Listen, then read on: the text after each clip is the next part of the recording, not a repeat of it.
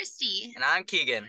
and this is the Mastering None podcast. Today we're going to learn a little bit about Ghirardelli's chocolate.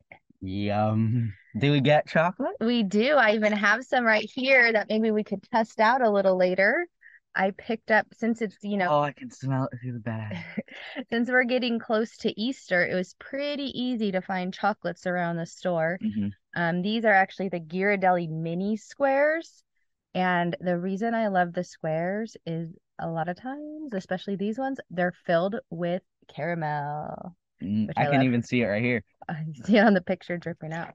Yeah, these are, oh gosh, these are bite sized, so they're very tiny. So we'll just have We'll to eat get into more of that them. later. All right, so why do we want to talk about Ghirardelli? 'Cause there's chocolate involved. Yeah, I was actually going to link this back to Pokemon Go What? because all great stories start with Pokemon. Mm, So, a week debatable. last week we were visiting a new town that's actually about 10 miles away from us. And we were wandering the town looking for Pokestops so we could get more goodies. And we saw this really cool burned down building with a Yeah. plaque. And actually, before we even got to the town, I saw a Pokestop and it said Ghirardelli and I was like, what in the world is happening? Is this just like a special thing for this town? yeah, because I've heard of Ghirardelli chocolate and I knew that it was huge in San Francisco, but I didn't know that Mr. Ghirardelli himself lived practically down the street from us. I know, Like we're it's almost such a neighbors. small town. Yeah, no, this town is really small. It's bite size, if you will. Oh gosh. Okay, so we decided to look all into Ghirardelli, what brought him to Hornitos, and how did he end up in San Francisco with his giant um, chocolate business. So for reference, when we say small, it's like it's kind of big, as in there's a lot of acres on it, but there's just probably about 300 people living in that town. Yeah, it's pretty small. In fact, we're gonna post a picture on Instagram of the ruins of the Yeah. building. You wouldn't even be able to recognize it if there wasn't even a plaque there. Yep. In fact, as we were driving into town, we were following the GPS. It said turn right at point of historic interest. And Uh-huh. we're like, what is that? What is so historical out here in the middle of nowhere? And who knew it was going to lead us to a podcast? So let's talk about Ghirardelli and how he came to live in America. So he was born in Italy, and he really liked chocolate and candy, as we all do as a young child, and to the point where he decided to start taking that on as his job. So he just learned how to make candy, He did because he apprenticed for a local candy maker. And yeah, I guess that's what you do in 1817. You like something and you want to go, and you well, just do it. yeah, you just do it. So when he was about 20, he and his wife sailed to Uruguay. And because in South America, there's so much chocolate and coffee. And so he decided to jump into the chocolate and coffee business. So do those come from the same like nut? I get not nut, but Bean. bean. Yeah. I wish there was some sort of magical coffee chocolate bean combination. I've had chocolate covered espresso beans, hmm but I don't think they're the same bean. I think they're just both thrive in that South American environment. Mm. So that's why they're both down there. And so he ended up in Lima and he opened up a candy store next to a cabinet maker the cabinet maker was an American named James Lick. And so James Lick, being an American, kind of had his ear on what was going on in America, decided that there was a lot going on in the, 1840s, 1850s in Mhm. North America. And so he decided to head to the Bay Area. The neighbor did, and he took 600 pounds of Ghirardelli's chocolate with him. What? So what Did would he entice steal it him? or like with him? No, Like, he took it with him. Like he didn't. No, he just like, hey, I'm gonna show off my oh, neighbor's chocolate. Because what was happening around 1850 in California? the gold rush. The gold rush. So he heard all about the gold rush and he's like, hey, let's go there and see what we can do. And so Ghirardelli stayed in the late 1840s. He stayed in Peru, but Lick is telling him about all this great stuff happening in California. Gold was found at Sutter's Mill, and all of a sudden, business is booming. So Ghirardelli came and joined his former neighbor, and he opened up his first store in Stockton, which surprises me because if I was going to open a store at that time, I would probably open it in Sacramento, since Sutter's Mill is where all that gold was found. But really, probably in 1849, all of the middle of Everywhere California was was just gold there, yeah. gold. Until And everyone took it all. yeah. And so he opened a store and he had supplies and candies for fellow miners. In fact, he was like, I'm going to take my chances, or not take my chances. I'm going to try my hand at gold mining and see if I can get lucky too. And he did not. So he decided he was better off, selling supplies. I mean, the miners needed stuff. Yeah, So the it's merchants in that era were also very successful. yes. And so it was actually his first shop was in a tent in Stockton. And he ended up jumping back to San Francisco as well, as with his former neighbor. And he opened up a second store on a street corner, Broadway and Battery in San Francisco. So that was the first establishment in San Francisco. Now, do you remember Ghirardelli Square going to San Francisco? Vaguely. Okay, we're gonna look at some pictures here. I'll post some pictures on Instagram as well because it is just this gorgeous Is it made out of chocolate? almost. Almost. No, just the sign is so gorgeous. It's this whole square now, and it actually has multiple I think it has about 75 different businesses within it. So it's like definitely a tourist attraction. But we'll get to that. Right now he's just opening his first store. And so in 1851, as luck would have it, or as, specifically bad luck, a fire destroyed the San Francisco building. And then 3 days later, a fire destroyed his tent in Stockton. Do you think that was coincidental or was there some evil intent behind it? I think it was coincidental because around that time, the late 1800s, early 1900s, fires in San Francisco were not a good mix. Not a good mix. In fact, we could probably do a whole separate podcast about the 1906 fire in San Francisco. So he kind of had to regroup and he just put everything he had together. So Stockton's out of here now, and he reopened a coffee house in San Francisco that same year. So we are now in the 1850s, and the coffee house, let's just say it's not Starbucks.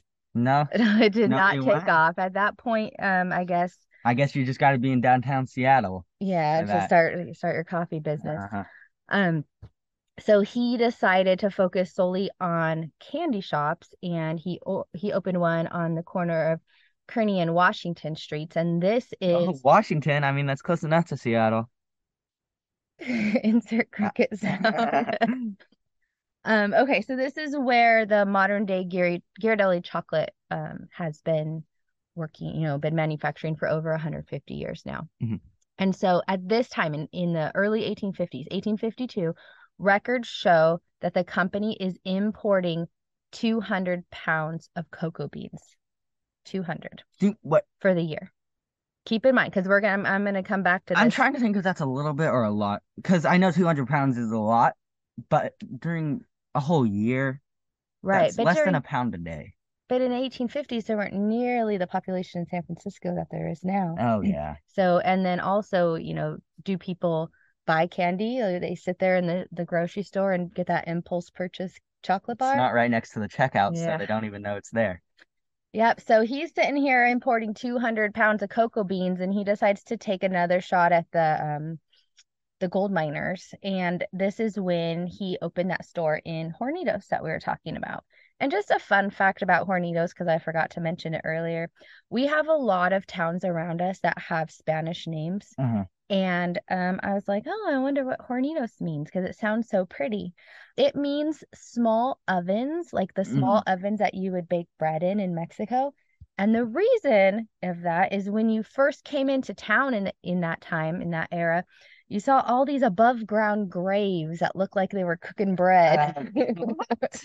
So they Like named that'll it, just be lumps? no, like more like concrete box, like an oven, like a concrete box. Interesting. Yeah, so let's name it Little Ovens or Small Oven.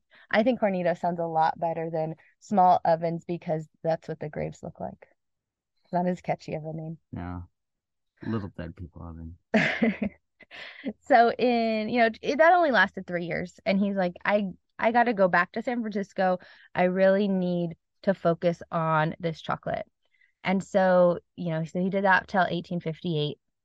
And then a few years later, somebody in the company, one of the employees was like, hey, if we hang a bag of chocolate in a warm room, then the cocoa butter will drip out.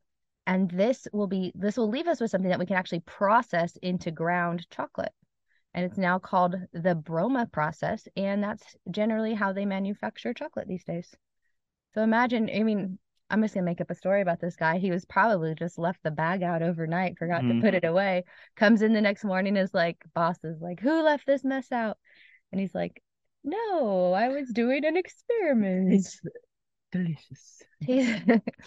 Okay, so now we're at 1866, and remember we were at 200 pounds of cocoa beans a year. Yeah. We are now at 1,000 pounds of cocoa beans per Just to year. San Francisco? Yeah, just to the Ghirardelli company, to this one company in San Francisco. So Mm. that was, not even 15 years later, he quintupled the amount. He multiplied it by five. Pretty good, but still only 2.5 pounds of chocolate a day. Okay, well, let's fast forward a few years. So in the 1880s, three of his four sons became partners in the business. Okay, just to put this business size into perspective, there's 30 employees.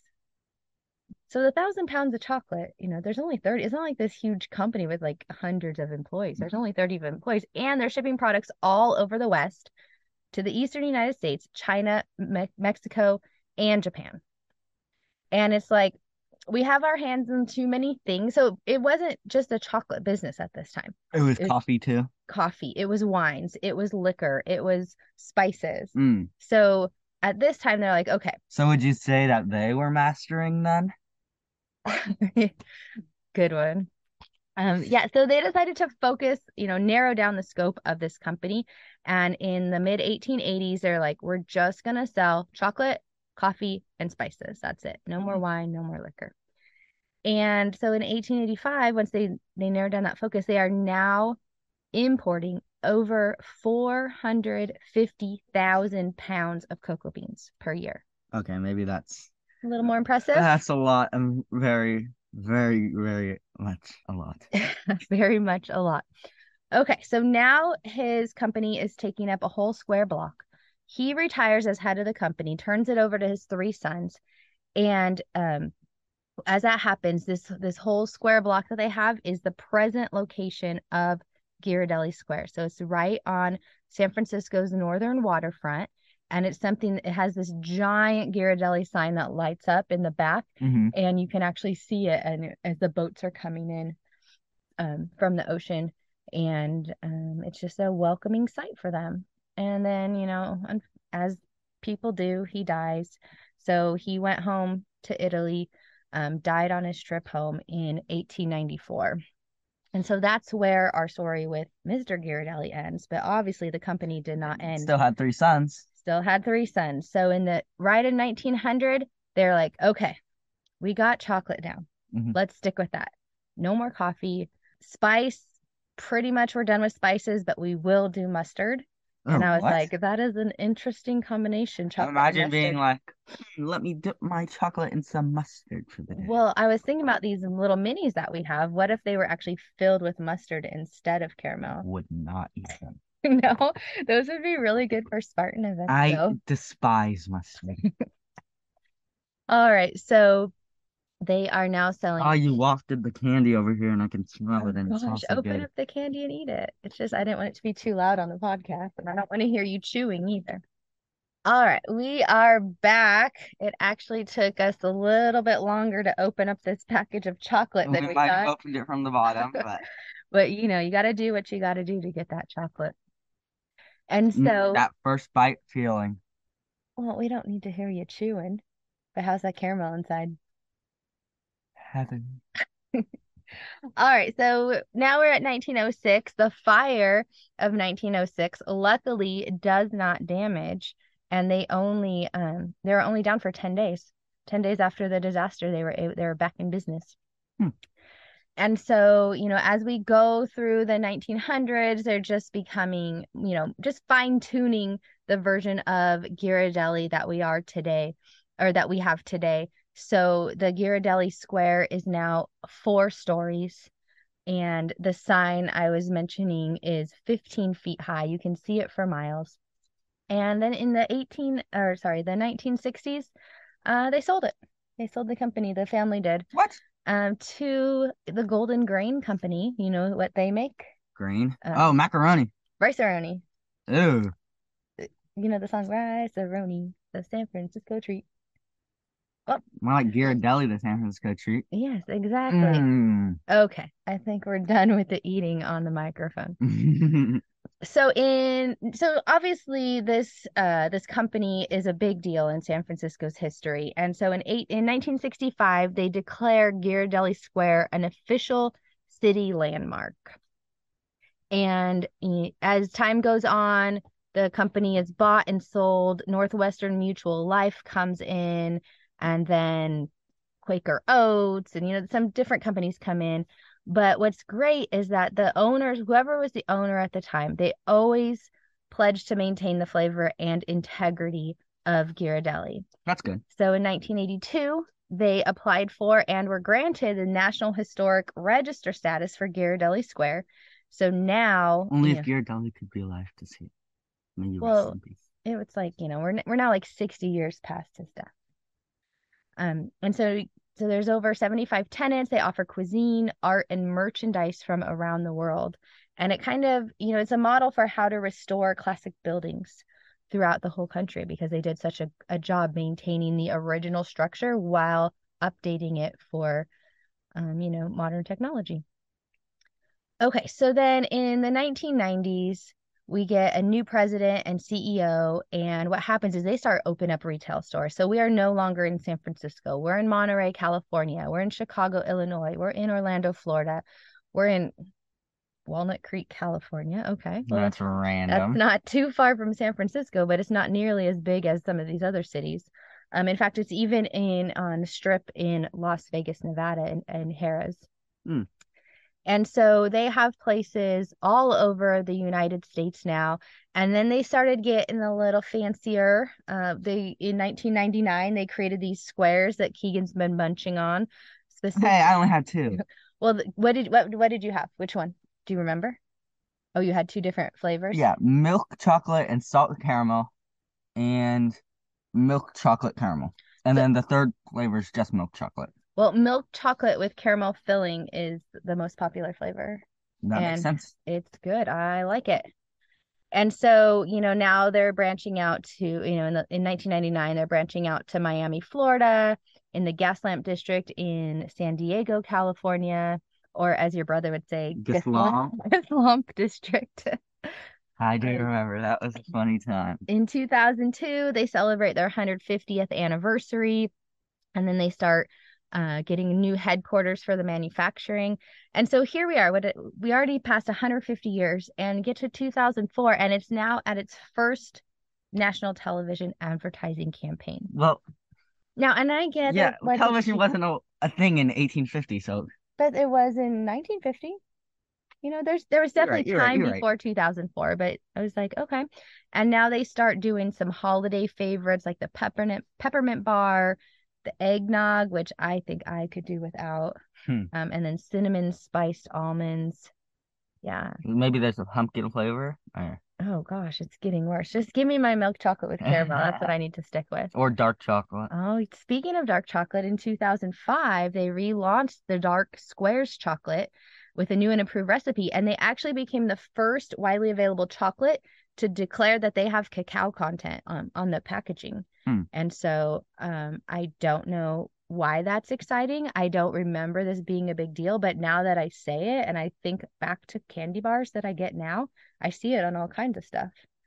How, like 75% Oh or yeah. 80%, so I don't know why that was a big deal back then, and I don't know why it happened, but So about we know that. about it.